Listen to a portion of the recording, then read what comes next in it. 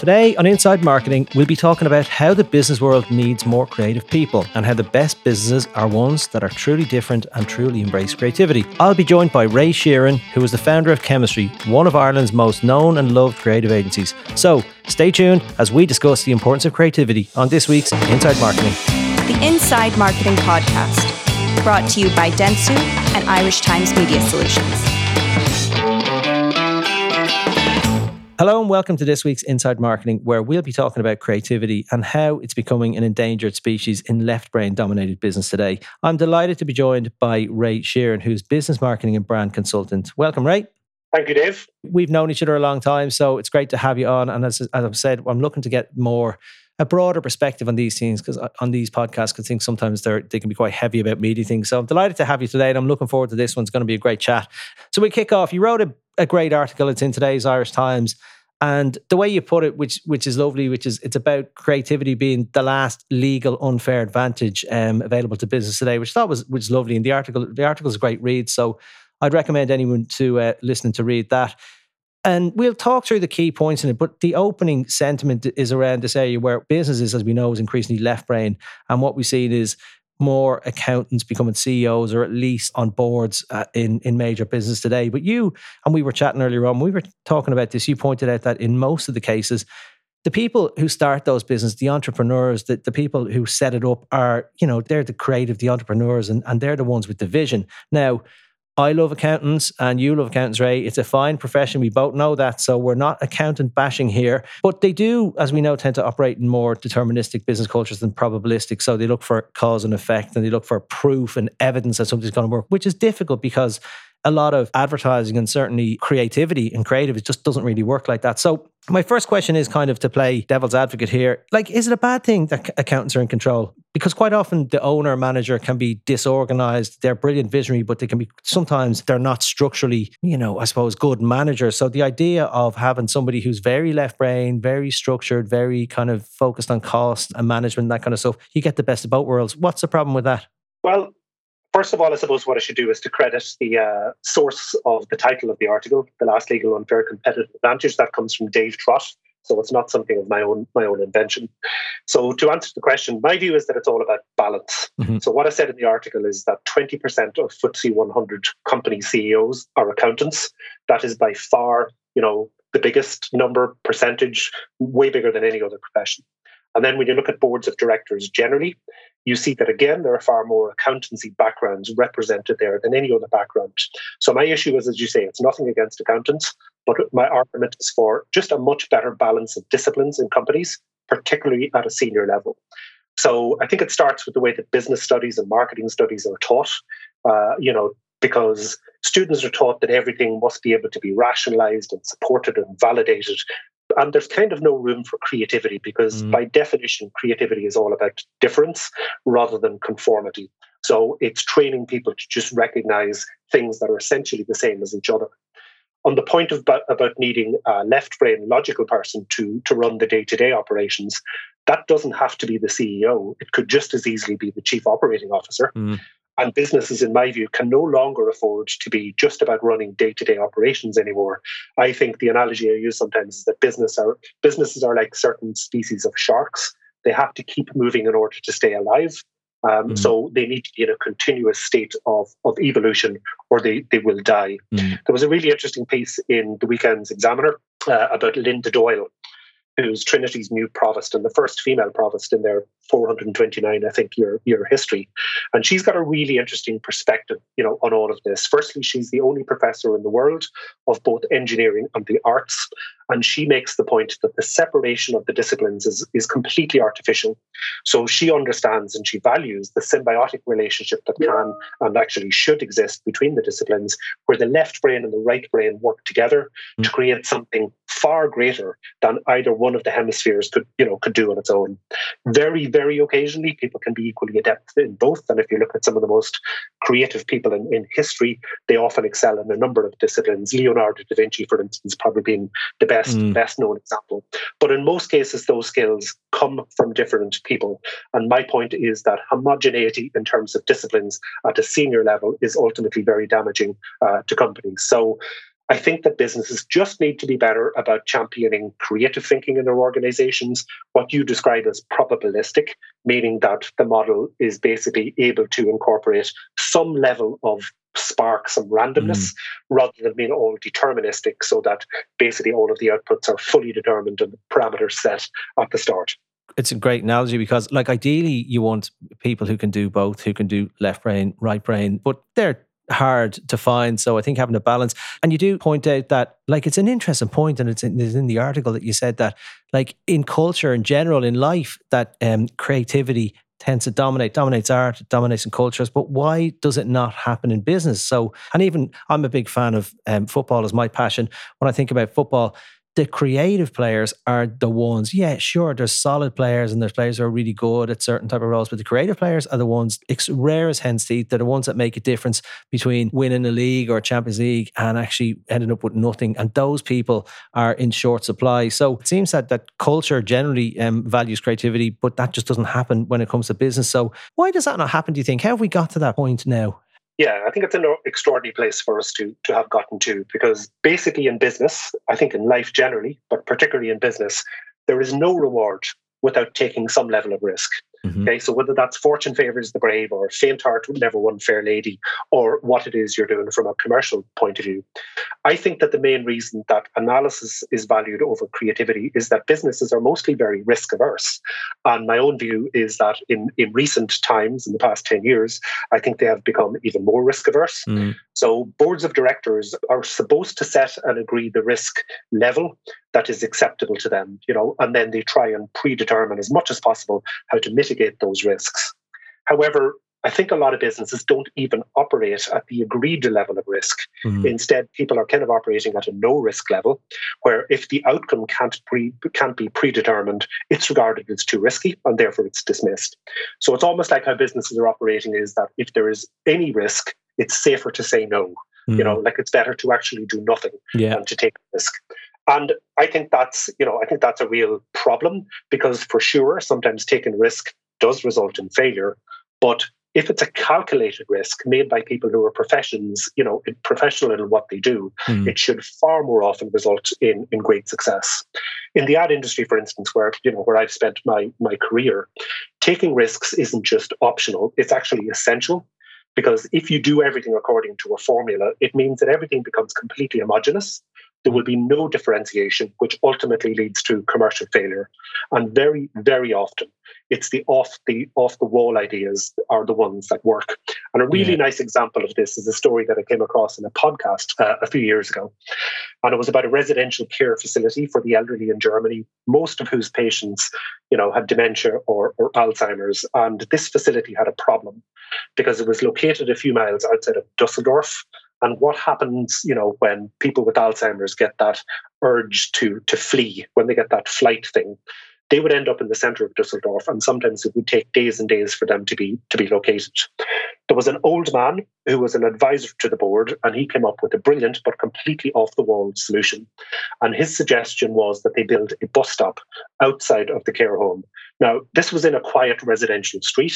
No buses ever went up or down there. But his thinking was that as soon as the fleeing person saw the bus stop, they would wait there for the bus to arrive, which then allowed time for someone in the home to spot them and for the person's anxiety to abate a little. Now, straight logical thinking would never arrive at such a smart solution. Yeah, it's a lovely idea. We chatted off mic a little bit earlier on about, because I want to talk about advertising for a second, and maybe it's just a function of what's happened.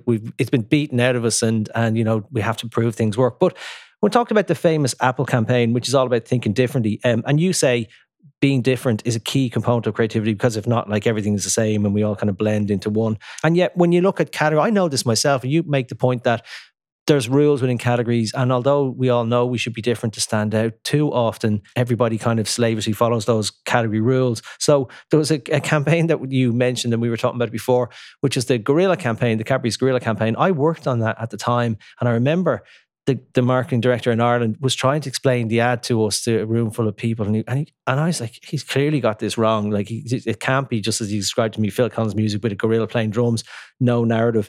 And he got it right. That was exactly it. And it was mad. It was completely different and it shouldn't have worked. So I think that's a great example. And we chat about this before, Ray, and you'll know this. You might have a creative idea and then you have to take that in and kind of get it tested in focus groups. But that ad bombed in link testing before it went. So can you just give a little bit of background about that in terms of why? I don't think that would happen today. I think that idea would be shot down. I think you're right. I think it's very unlikely for that type of thing to happen. And I think even then it was a bit of a rarity, which is one of the reasons why the story is so good and so inspiring in a way. I think it's a brilliant example of creativity and indeed intuition trumping logic. Because Millward Brown, who's the world's largest tester of ads, found that particular ad in focus groups, the Cadbury's Dairy Milk Gorilla one, scored poorly among women on the measures of awareness and brand appeal. And it was only about average among men. Phil Rumble, who was the then marketing director at Cadbury's, took a very brave decision and he went ahead and he shot the ad without getting the approval of Cadbury's management. Now, again, imagine somebody doing that these days. Fired, yeah. Big time. And it took him then 6 months after that to persuade the Cadbury's management to ignore the research and to air the ad. And when they did, its return on investment was 3 times the average for packaged goods campaigns. And it is now the UK's most popular ad of all time. So fantastic. There's another great example, which is a local one that you might remember. And it's the Guinness ad called Anticipation. Mm-hmm. And this was a lovely piece of work. It was based on a product truth and indeed a differentiator, which is the fact that, you've got to wait for the pint to settle. And the ad has got just 2 cast members. It's got a kind of a stoic-faced barman and an actor called Joe McKinney. And what he does, he orders his pint, and then as he's waiting for it to settle, he does a very quirky dance as the bemused barman looks on. So the track by Perez Prado got to number 1 in Ireland and got to number 2 in the UK. The ad won a shed load of awards, and it was credited with increasing sales, market share, and brand awareness. But the lesser known part of that story, which is the one that really fascinates me, is that ad was only run as a filler and it wasn't researched. Because like Cadbury's, if it had been researched, it would have most likely bombed for all of the reasons that made it so successful, which is the irony of it. But Guinness was actually in the process of making another ad at the time, which was then the most expensive TV ad ever produced in Ireland. And it was the result of a huge amount of creative development and research. And as it turned out, that was the ad that bombed. Yeah. It's really interesting. So, I'm always skeptical of focus groups. It doesn't, we don't have to deal with them that much in media, but I feel from creative agency's point of view, I'm always skeptical about it. And when I think about it, it seems absolutely crazy that we value the opinion of a room full of people who are, they're on panels. They continuously go to panels. They're paid for this. And we seem to have a view that these people know best. And the way you put it in the article is that what you end up with in that instance is as you said, work that nobody has a problem with. And, we talked about Cadbury's there in the Gorilla campaign. And when I think back, even going back to, I think it was Tango, there was ads. Advertising was much more prevalent in culture. It just seemed to make more of a difference. It was more important in business. So I think I know what you'll say here, but I'll ask you anyway. Do you think that the world is filled with too many bland advertising and communications campaigns at the moment? And do you think that the ad industry has lost its relevance and lost its kind of seat at the top table, both in business, but lost its kind of impact in culture generally? Yeah, I think it's a very thorny topic. And my worry is that it's worse actually, than the industry losing its cultural reference. My fear is that it's in danger of losing its commercial relevance, which is a far greater problem. So I've already mentioned Dave Trott. I'm a huge fan of Dave Trott, and I would encourage people to check out his podcast and stuff. It's brilliantly written, always just interesting and informative. One of his books is called Predatory Thinking, and it's a masterclass. The subtitle of it is "It's a masterclass in outthinking the competition," and it's where that headline came from. So in that book, Trott quotes some research on communications effectiveness, which shows that of the £21 billion spent in communications in the UK every year, only 4% is remembered positively. A 7% is remembered negatively, but the overwhelming majority, so 89%, is neither noticed nor remembered. So that's over £18 billion wasted every year. So Trott points out that, being noticed and being remembered is what is vitally important, because if you don't get the attention of the consumer, you have failed kind of immediately.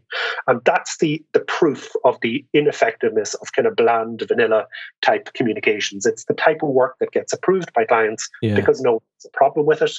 It's the lowest common denominator. It's risk-free, but it's also reward-free. And then just another point on the commercial relevance piece is, you'd be really familiar with these guys. Two of the most famous, really, marketing effectiveness gurus, Les Binet and Peter Fields, they produced that seminal work on marketing effectiveness called The Long and Short of It, which was partly about trying to find the optimum balance between longer-term brand-building campaigns and shorter-term results-oriented campaigns. They had based that on what was at the time the biggest ever analysis of marketing effectiveness, award-winning campaigns. And one of their findings, which is something that we used to use in new business pitches all of the time to try and persuade clients to be a bit more brave, was that award-winning work was about 12 times more likely to deliver market share growth than non-award-winning work. However, Peter Field has been shown in recent years that the marketing effectiveness number is actually in decline. Right. So instead of 12 times more likely, which it was about 10 years ago, the multiplier has now dropped to about 4. Right. So that's the point about commercial relevance, what Peter Field describes as a final wake-up call for good sense before it's too late. And the main reason for that fall in effectiveness is due to a focus on short-term thinking, sales activation campaign, the type of things that pleases CEOs of companies who are accountants. Okay, so back to that old problem. And it's at the expense of the longer-term brand-building stuff. And what to me sort of feels, bitterly ironic in a way, I suppose, is that we now know more about marketing effectiveness than we have at any point in history. Yeah. And how ironic is it that we're ignoring what it is that we know? Now, in fairness, I think it is part of a larger business meta trend towards short-termism and the lack of a longer-term vision, but it is a very unwelcome and dangerous trend. So I think that there needs to be just greater creative representation at senior levels in companies, and I think that would go a long way to help kind of redress the balance, correct the balance. Yeah, it's a great point. And I mean, I see it all the time. We've talked about a lot of those. There's a lot in there, and we've covered quite a few of those points that you've had on specific podcasts. We were talking about, like, too often brand managers aren't around long enough. They change too often. So it's actually not in their interest. If you reward people at their short-term performance, and actually, if I'm going to do a long-term project for a brand to turn it around, but I'm not going to be there in 2 years, I'm basically benefiting my successor. So I think the way reward structures and the way agencies, and I know people move around is good, but I think it's a real problem with it. But just to stick with that point about asking people what they want in focus groups generally, particularly when it comes to creativity, like you couldn't imagine it happening with an artist going, I'm just going to pre-test my work. It's just not going to happen. Advertising and the creative process is very much creative. So, I love the Henry Ford line where he said, if I'd have asked people what they wanted, they would have said faster horses, right? And quite often, people are not the best. More often than not, people are not the best judge of what they actually want, what they need, or what they'll buy. They don't know what they want. And that's what innovation is all about. So, I mean, I even think about, I've seen it before, been involved with a client, with a creative agency like yourselves, where we get the pitch winning idea that won you the business. And that's amazing. And then actually fast forward 6-9 months, what goes on air is very different. And it's just been chipped away here. That idea has changed a little bit. You change so many different things on that idea. And what you're left with is, how did this end up like? And if you look at that work, you'd say that wouldn't have won a pitch. But the idea that won you the pitch is very rarely the one that actually gets shot. And the same with media. When people sit in an artificial environment and they look at an ad, and you watch things differently when you're there to critique something. So that's a very different scenario than looking at an ad at home in an ad break on your sofa when kids are there, and in the context of a television show. It's a completely artificial environment, yet I know why we have to do it. You said in the article, sometimes it's about kind of covering your ass a little bit. It's about just an insurance policy in case something doesn't work. You can say, well, look, we tested it. It should have worked. But when we think about focus groups, do you think they're valuable at all? At their core, there's merit in testing an idea, but it's just there has to be a better way of doing it. So what are your thoughts on that? Well, I think that the whole explosion, research is a great business, to be in. It's a very, very profitable part of the, marketing sector. And the explosion, the use of focus groups is really because of the need for marketers to justify and validate the campaigns that they run. I read something a few years ago. I can't actually remember where, but it kind of struck me at the time, and it's stuck with me since. And it said, what matters most to people in business and government is not a successful outcome. It's the ability to defend their decision, whatever the outcome. which is pretty depressing. Yeah. I mean, focus groups and other forms of research, in my view, can be very useful in trying to help to understand consumers and in trying to find insights from which differentiating and successful campaigns can be built. But I'm really not at all a fan of the use of focus groups for creative testing purposes. And the reason that I'm not is that the more original the concept, the less likely it is to get past the focus group, because research loves the familiar and rejects essentially the unfamiliar. So by definition, the work that is more likely to get past focus groups is work that they're familiar with. In other words, work which is like what everyone else is doing. So it won't stand out then when it goes into campaign, and it won't get remembered. It'll be in that 89% that I mentioned earlier. But when it fails, marketers are going to be able to point to the research and say, well, look, it did well there. Yeah. The other reason I'm not a great fan of focus groups for creative testing is that it essentially forces people to think about ads and communications in a way which is not natural to them. It's actually alien. It's completely artificial. So, Daniel Kahneman, the famous psychologist, Nobel Prize winner for economics, in his book, best-selling book, Thinking Fast and Slow, showed that cognition is overwhelmingly based on feeling and emotion rather than rational thought. And what he described as system 1 thinking, it's basically intuition, and it's incredibly fast. And then system 2, it's much more kind of logical and analytical. But despite that, it can often be irrational. For things like brand preference and purchase decisions, it's system 1 all of the way. But focus groups essentially force people to apply system 2 thinking. To process the work that they're being shown. So it's totally unreal for them to do so. There's just so many times I have seen great campaigns in the making getting rejected in research because of people trying to apply logic to emotion. So I'm really of the view that the most valid and accurate creative test is the initial instantaneous gut reaction, and that's how it operates in real life. Again, so many times I have seen people, have a hugely positive initial reaction to something that they have seen, and then the more they think about it, the more they talk it down and find reasons to reject it. And then the final reason that I got a really big problem with focus group testing, including on the Cadbury's one, is that I'm really skeptical about scoring in qualitative research. So the Cadbury's one, for example, Millward Brown scoring it poorly on awareness and brand appeal, that's applying quantitative scoring to what is a qualitative process. And it was completely wrong, as was proved to be the case. Yeah, and it does. I mean, it takes a brave client and, particularly one to go against the process of, we didn't sign off that ad to get it made. And as we said earlier, I'm not sure you'd have a lot of goodwill in the bank to survive and going against, breaking the protocol. So I suppose it's great when it works. If it didn't work, he probably would have been, we wouldn't be talking about him today. We'd be saying he made a bad ad, he didn't get it link tested, and he got fired. And that would be a very shorter story.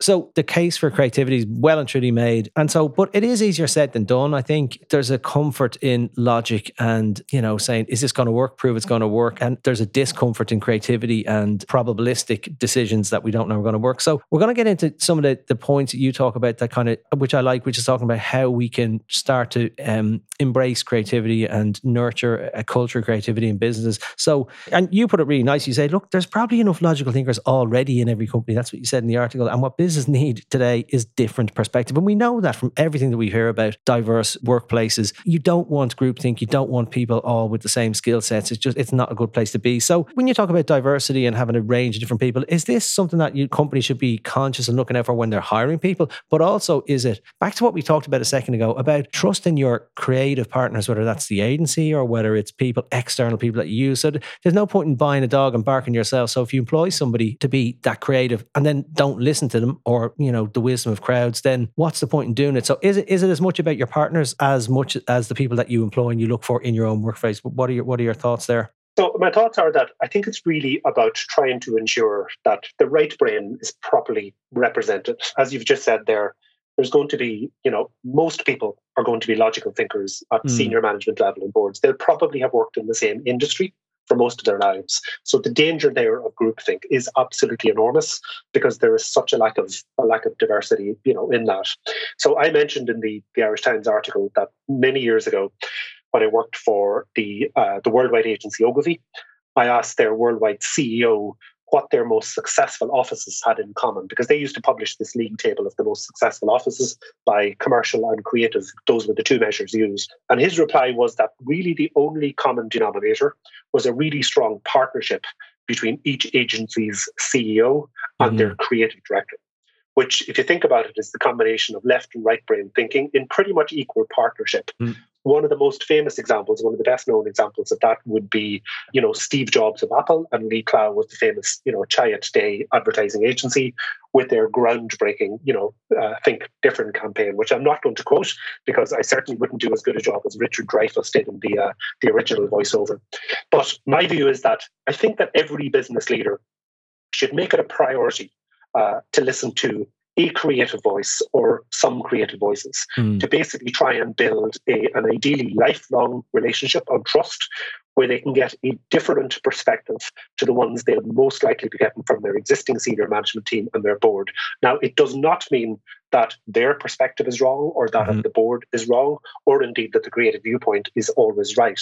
But it absolutely means that each of them will help to inform each other, and that can only be beneficial to the business overall. Yeah, great point. You then talked about the second thing is how we can kind of check ourselves and make sure that we're embracing creativity. So this trying to fight against, as you put it, this gravitational pull towards mediocrity. And we talked about a second ago about saying, the first idea that the agency presents is quite often not the one that gets on air.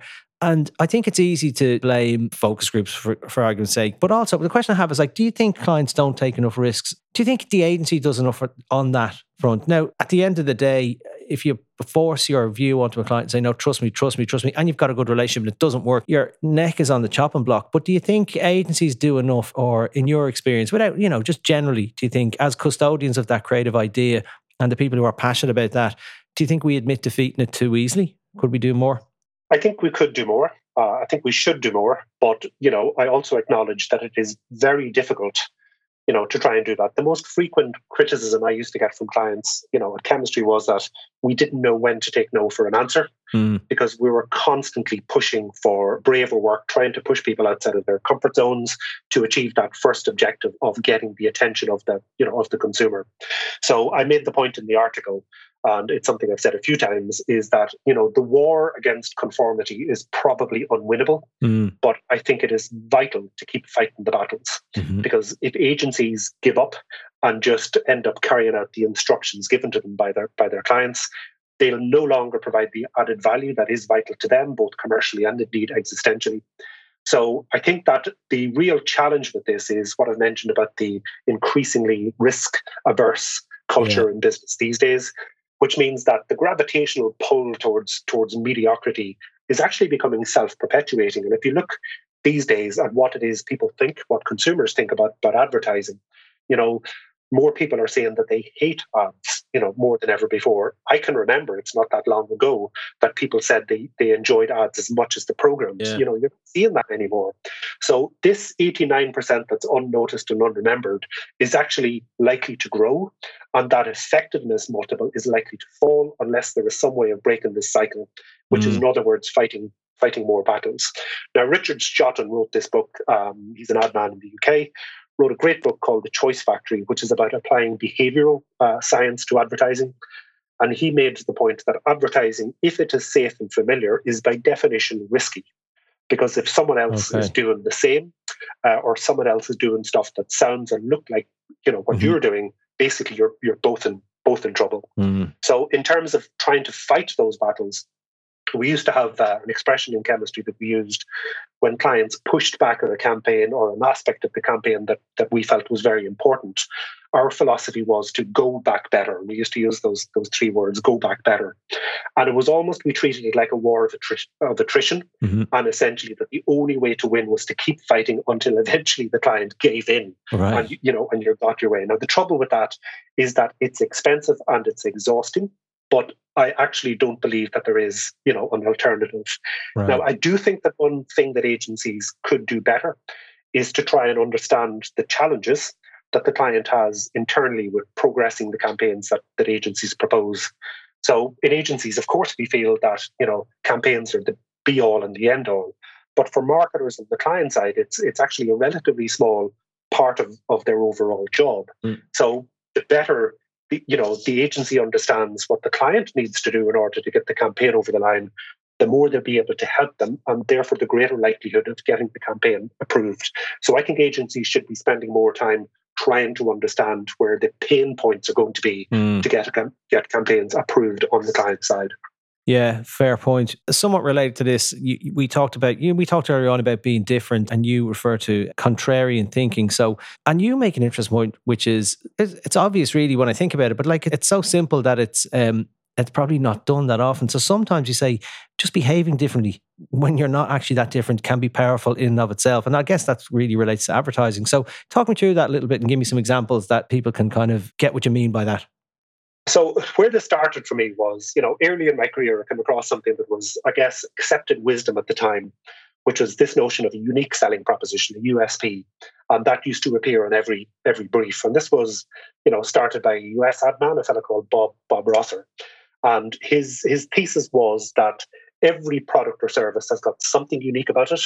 And the chief job of marketers and advertisers, agencies, was to find that unique and then communicate it. Now, I'm actually not sure how much that was ever true, but these days it's complete nonsense. Yeah. And Mark Ritson, who's the marketing professor and now consultant, recently did a piece on the greatest marketing bullshits of all time, and the USP came in at number one. Right. So we now live in an era of kind of near homogeneity in products and services, because even if you do have a unique, your competitors can copy it almost instantaneously, and they will if it's going to be successful for them. So my point is that it's difficult, possibly even impossible, to actually be different on a sustainable basis. But you can certainly behave differently and appear to be different by how you communicate. And it's far, far harder to replicate that. And one of the best examples I use about this is for the South African investment management company called Allan Gray. So if you look at the investment category, I mean, essentially the most generic proposition of all is you invest your money and you wait for a return. So it's about longer term, taking the longer term view. So Allan Gray actually take that generic proposition, but communicate it in a way which is unique to them. And they talk about the need and indeed the benefits of having patience in investing, and how they bring it to life is in a completely differentiated way with highly engaging storytelling. And they've done that with total consistency now for probably 10 or 15 years. And they've got some of the best advertising in the category for years. Mm-hmm. So they are behaving differently, not being differently. And it works brilliantly for them. Yeah. Yeah, that's far easier to do than actually trying to come up with a product that is truly different, or to find whatever that tiny little nuance is that makes it different in a client's mind. Much easier to just behave differently and let, because that builds more emotion. You gave another brilliant example from Rory Sutherland, the famous ad man. And I love this line because it's so simple and it's so universally true. If you set logical people the task of solving a persistent problem, they're bound to fail, because if a logical solution existed, it would have been found already, which makes total sense. So we touched on this earlier on, but how important do you think, to look for illogical solutions? A little bit like the bus stop example that you gave. We struggle, human beings, to think illogically because it's just beaten out of us from when we're children. So you think that's really important, though? How important has it been for you in your life in terms of running a creative business and working in the ad industry for a long time, that ability to force yourself to think illogically? I guess it's been hugely important. I mean, it's probably something that comes easier to me because by nature I'm a contrarian. So thinking about things in a different way to the, normal way things are thought about is something which sits kind of easily, with me. Rory Sutherland, you're talking about there, he was on this podcast a few weeks ago. And, the man is a legend. And again, for people listening, if they're not familiar with him, listen to his TED Talks, tune into him, because he's both very learned and highly entertaining to boot. Yeah. And, his point about this problem, the persistent problem thing, is kind of really interesting because it very effectively illustrates the need for right brain thinking. We had a little bit of an example of this a number of years ago when we were working with Coors Light. When we started working with it, the brand was kind of in big trouble, really, because it was the first light beer in Ireland. And in the absence of being told anything different, consumers conclude that light was code for maybe low in calories or low in alcohol and or light in taste. So not surprisingly, about 80% of the brand's consumers were female. And I've always found it really fascinating how in some categories you can target one gender and appeal to both. Yeah. Whereas in another category, if you target one gender, you'll actively alienate the other. And in beer, that's an example of the latter, because if you target girls, you will actively exclude guys. And proof of that would be Satzenbrau, for anybody who remembers that brand that was completely a female beer, and it died. So what we needed to do with Coors Light was to give it a backstory, one which would increase its male appeal. Obviously, we couldn't afford to lose the female appeal, but if you target males in the beer category, you will appeal to females. So the campaign we came up with featured the founder of Coors searching in the Rocky Mountains for the perfect location to put his brewery, and his name was Adolf Coors, and that's how we introduced him in the ad. Now, that seemed completely illogical because obviously that's a name with very, very poor associations. But it turned out that using that name was what made the campaign completely believable. So this was actually a very good use of a focus group because it gave us the confidence to actually go with something that, made us feel uncomfortable. But people in the groups basically figured that we wouldn't use his name if it wasn't true. Therefore, they believed the whole campaign. And, this helped to get that brand to the number 1 in the off-trade and the number 3 in the on-trade within a matter of years. Yeah, and I guess I said it's probably hard to do, but I guess it's probably not that hard to do. We all thought a certain way when we were children, that ability to think illogically. Well, I know there's logic in how children think, but kind of if you try and think illogically about things, even if it's a technique you use, I'm sure it's going to be really valuable. Now, the last point that you make about the process of creativity in the art, or one of the last points is this. It's one that's come up before. It actually came up a month ago, I think, which is this: stepping away from a problem. If you're looking at it and you're banging your head against the wall and you just can't see, and that happens all the time. It happens to me all the time. I just can't see the wood in the trees. I just can't. And I keep going because now I think it seems counterintuitive to think that the quickest way to find a solution is to stop working on it. It just doesn't seem to make sense logically. But it is actually logical. It's based on research from neuroscientists. Can you talk to me a little bit about that? Yeah, I mean, this is probably my favorite technique for trying to think creatively. It works. It takes a bit of practice, but it really works. There used to be this neuroscience statistic that, I used to quote as well. It was bandied about years ago that humans use only about 5 to 10% of their brain's processing power. And basically imagine how much more productive we could be if we could tap into the other, 90 to 95%. Now, other neuroscientists are disputing that. But what is indisputable is that our subconscious minds work very, very well when we actually allow them to do so. A huge percentage, if you work in a creative industry, whatever that industry is, you will be well aware that a huge percentage of the best ideas that creative people have is when they're not actually working, when they're not actively thinking about stuff, about the task that they're working on. And that's all about the subconscious. And a great technique to make that work is when you need a creative solution to a problem, or even if your rational mind can't decide between a number of options, the trick is to force yourself to stop thinking about it. Okay? Now that actually takes a bit of practice to do, but the chances are that the solution will present itself, when you're out for a walk or in the shower, or at any time when you're not actively thinking about it. Now, I first came across this. I used to be a crossword fiend in my younger days and loved doing cryptic crosswords. And I always found it very interesting that when you would be stuck on a clue, every time you came back to it, you would think of the same solution, even though you knew that solution was wrong. The only way to break that logjam would be to take a little bit of a break, start thinking about other clues or something else. And then very often when you would come back to that clue, you would instantaneously have the solution to it. So again, the subconscious mind done all the work, figured it out for you, and presented you with the solution. Yeah, because I know that would happen myself, and I sometimes wake up stressed about whatever you'd be working on, pitching or something like that. And you just can't get a brilliant idea, and something will come to you. I'd wake up in the middle of the night and say, "Oh, that's a great idea," and then I wouldn't write it down. I'd forget the next day. So I have a notebook by my bed. But there's this thing about I don't sleep very well, so there's a thing called cognitive shuffling, which is basically it kind of tricks your brain into that sleep pattern by getting you to think about random things. So there are lots of tricks and tips that you can use to jolt your brain out of that kind of river of inertia in terms of thinking. In terms of creative generally, this is a question I have because I guess it's a debate. I mean, some people are more right brain, some people are more left brain. Is creativity something that people can practice, anybody can get better at? Or is it a case that you're either creative type or you're not. And there's probably a lot of truth in that, but everybody can think more creatively. And is there any frameworks or processes or courses or anything that you've gone on that you think were useful? I know I went to one years and years ago called What If, and it was a 2-day thing. It was amazing. But it's like anything else, muscle memory came back. I slowly started to forget day by day, week by week, the process. And then now it's all distant memory at this stage. But I remember there was some brilliant techniques in that. Do you have any frameworks or processes? Are there any you know of that you use or that people could look into if people are interested in it? So the short answer to that is that any of them are good. Okay, so I don't have the silver bullet, for this, but I would say that basically any form of training or practice around creative thinking is going to be beneficial because, as you say, not all of us will be creative geniuses, but everyone can reorient their minds to think more creatively. And I don't think it's about, becoming 50-50 left brain, right brain. It's if you're only 5% in one, try increase it to 10%. That will benefit. So one thing that I do is to ensure that I get inspiration from people that I find interesting, and in particular, people that I find challenging.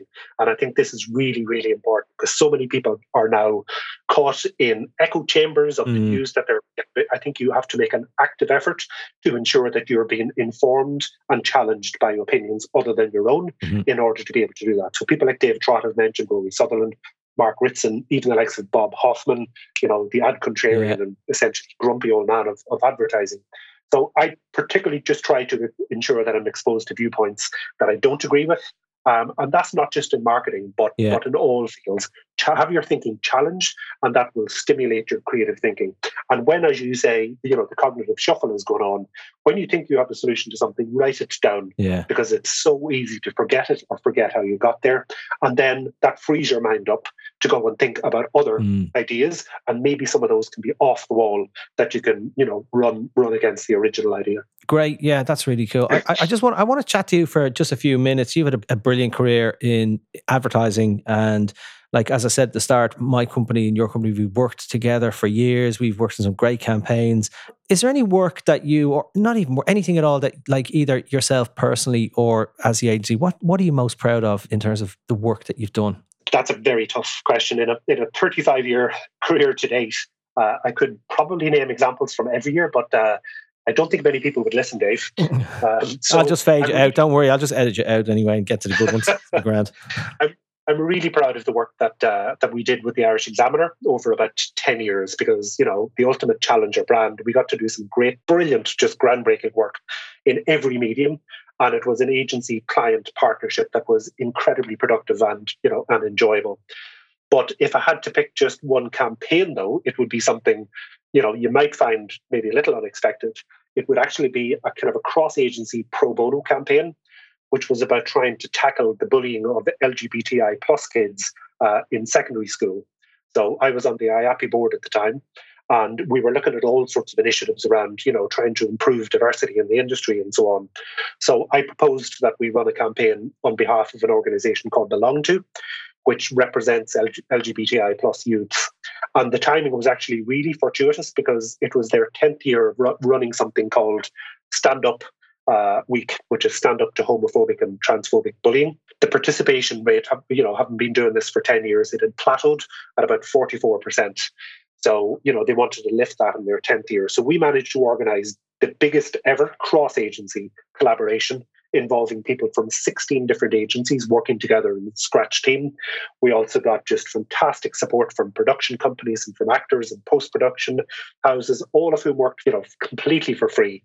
We also got 2FM involved, and they ran a full week of interviews and so on with, LGBTI plus kids and their families. And we got the media agencies involved and their clients, who we asked to donate one spot each on 2FM that we could use to basically advertise the initiative. So for me, that was pretty much a career high, being involved with that. And it was also a great success because we took the participation rate from 44% up to 58%, which is, just fantastic.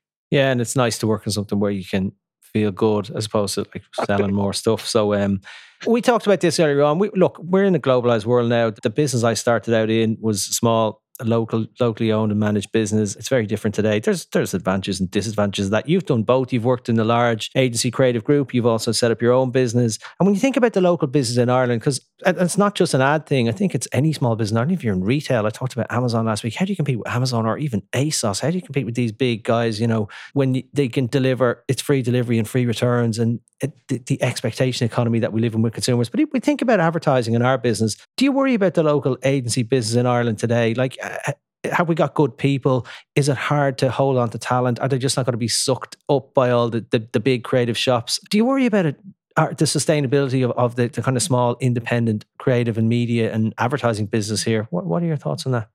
Yeah, I do. I mean, what I was saying when we were chatting, off air was that I think there's a bit of a perfect storm in the communications agency world, not just ad agencies, but, the broader ecosystem at the moment, because there's a huge land grab that's going on between creative and media and digital, but there's also competition from, previously non-competitive sectors, like PR agencies. The managed consultancies are, getting really, really powerful. At the same time, margins have been driven down to historic lows.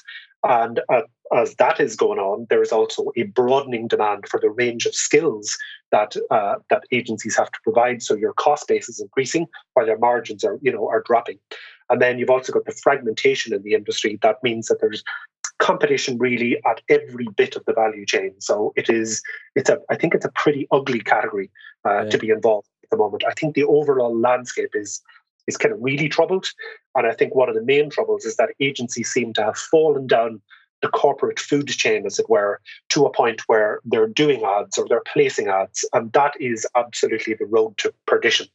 I think that the agency sector as a whole needs to fundamentally reinvent and reposition itself as the source of creativity, not just doing ads, but essentially in providing creative solutions to business problems, because that's what businesses can't do. It's the most valuable service that agencies can provide, and it's one which other providers can't easily do. So I think agencies need to reinvent themselves.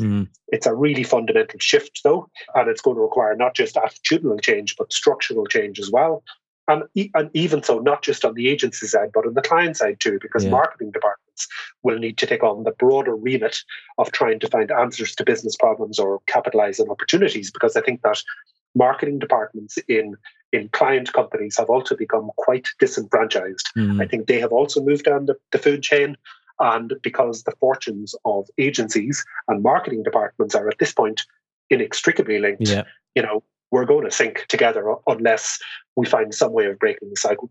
Yeah, it's quite worrying at the moment. But I'm sure, look, loads of industries and business have reinvented themselves, and I think the ad industry is one of those businesses that just needs to do more, prove its worth and its value a lot more. But thinking about you had a very successful business in Ireland, but I said you've done both. So we've seen lots of takeovers in ad land happen to us. We got bought out years and years ago, and we see it happen. Particularly creative, the big creative shops are being acquired by the groups, and that can be a bad thing, because quite often the founders and the creative talent behind that, the original founding fathers, that end up leaving, and that's not a good thing. So just in your business minute, did you ever think of cashing out, selling into one of the global? I'm sure somebody must have looked at you guys a few times and said, brilliant business model, we want a footprint in Ireland, or we want to grow, so we just buy that. Did it something you thought about, something you would have liked to do? Why didn't you cash out? It is something that I thought about. I think I thought about it maybe too late. I thought about it really in the last 10 years of the business.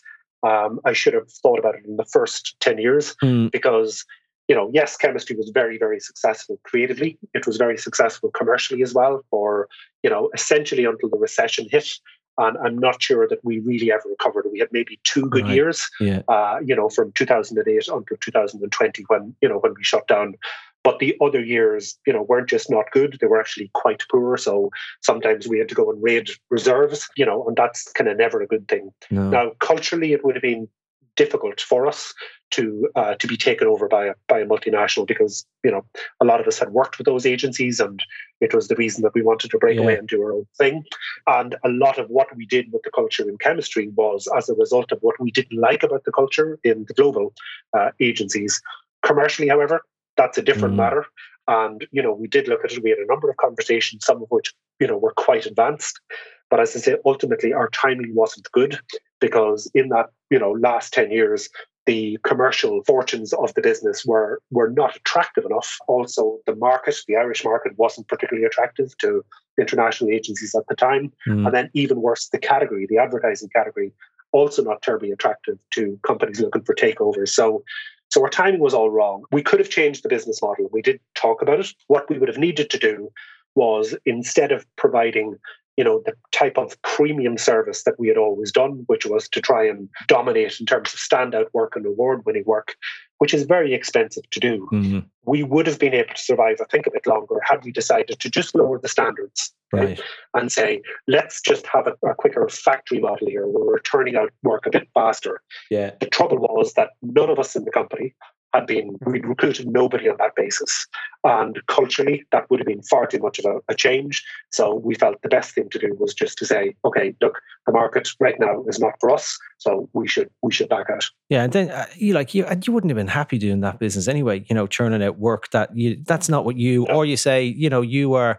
I think it's great in small business because the culture is a real thing and you have control over it, even to the point where you can say no to work or whatever. It's you're just master of your own destiny, and the people you've brought into that business were all aligned to that culture. So you can't just turn up to work on Monday and say, we're a completely different business now. It's just not going to work. And you wouldn't have been happy doing it. But yeah, no, it's an interesting point. But on that note, what are you at now? Are you working with clients? Are you working with anybody? What are you doing in areas of creativity, and what's next for Ray Sheeran? So what I'm doing, I'm working as an independent non-executive director. So I'm involved with boards. I'm an advisor to 3 boards. One of them is a company called Parents and Brands, which is, given that we've talked about research, a very interesting one, because their difference is they've got about 6 million kind of engagements with their base. It's huge in terms of engagement. And what's really interesting and differentiated about it is that they don't incentivize response. Unlike focus groups, they're not paying to be there. So it's based on mutual benefits, mutual rewards. So parents will tell, this company things, Parents and Brands, they will tell them things because they will then get a benefit back when the company has done it. So it's a very interesting platform. Yeah. I'm working with an activation and events agency called Raw Marketing and Events. Very challenging times, obviously, for anybody in business. So board advisor there. And then I've just started working with a food on the go company called Daily Lights. So board advisor there as well. And then I work directly with clients on projects. So I'm kind of doing some stuff there that's very interesting. There's a skincare brand I've just started working with called Finca. It is a treatment for rosacea. So it's really interesting looking at their business and brand. And I've just finished a big brand identity piece for a property tech company called Property Button. Right. So it's a lot of project work. It's a lot of kind of board advisory stuff. I'm hugely enjoying the freedom to work on what it is that I want without having to worry about all those mouths to feed. Yeah. And I also, one of the big differences I'm finding is that the people, I'm working with, they're really appreciative of what I'm doing for them, and they're very vocal about it. And I think that's probably something that's been a bit lacking in agency land these days. Mm-hmm. And I'd really love to see just a bit more of that kind of courtesy coming back. And having said all of that, I think at Chemistry we were quite spoiled by certain clients with whom we had fantastic relationships. So we probably weren't even, getting the worst of that. But it's something which I really appreciate now. Sounds like you're busy. Sounds like you're enjoying life, which is great. We're nearly out of time. Well, we're over time, but it's fine because I've enjoyed this one, so it's been fine. Where can people, if anyone's listening and said, I need to talk to Ray Sheeran about something, where can they find out a little bit more about you? Where should they go to get in touch? So the best thing to do is to get me via my Gmail address, which is ray.sheeran@gmail.com, or failing that, via LinkedIn. Okay, cool. And we'll promote this on LinkedIn. Okay, that's been brilliant. We are out of time. Thanks for joining me today, Ray. It was a pleasure, Dave. Good chatting to you. Yeah, great to talk to you. And also a big thanks to Andrea on sound and Kira in marketing. And as always, thanks to our partners in the Irish Times Media Solutions. If you like this episode, follow us, tell your colleagues about it, listen back to some of the other great episodes. As Ray mentioned, Rory Sutherland was a good one. I'm glad you said him, Ray, because I get accused of name dropping when I say Rory Sutherland was on. So you brought it up, just to be clear. I did not. Exactly. And if you want to look back in the episode, you'll find them by typing Irish Times Inside Marketing into your search engine of choice. So until next time, stay safe. Inside Marketing Podcast, brought to you by Dentsu and Irish Times Media Solutions.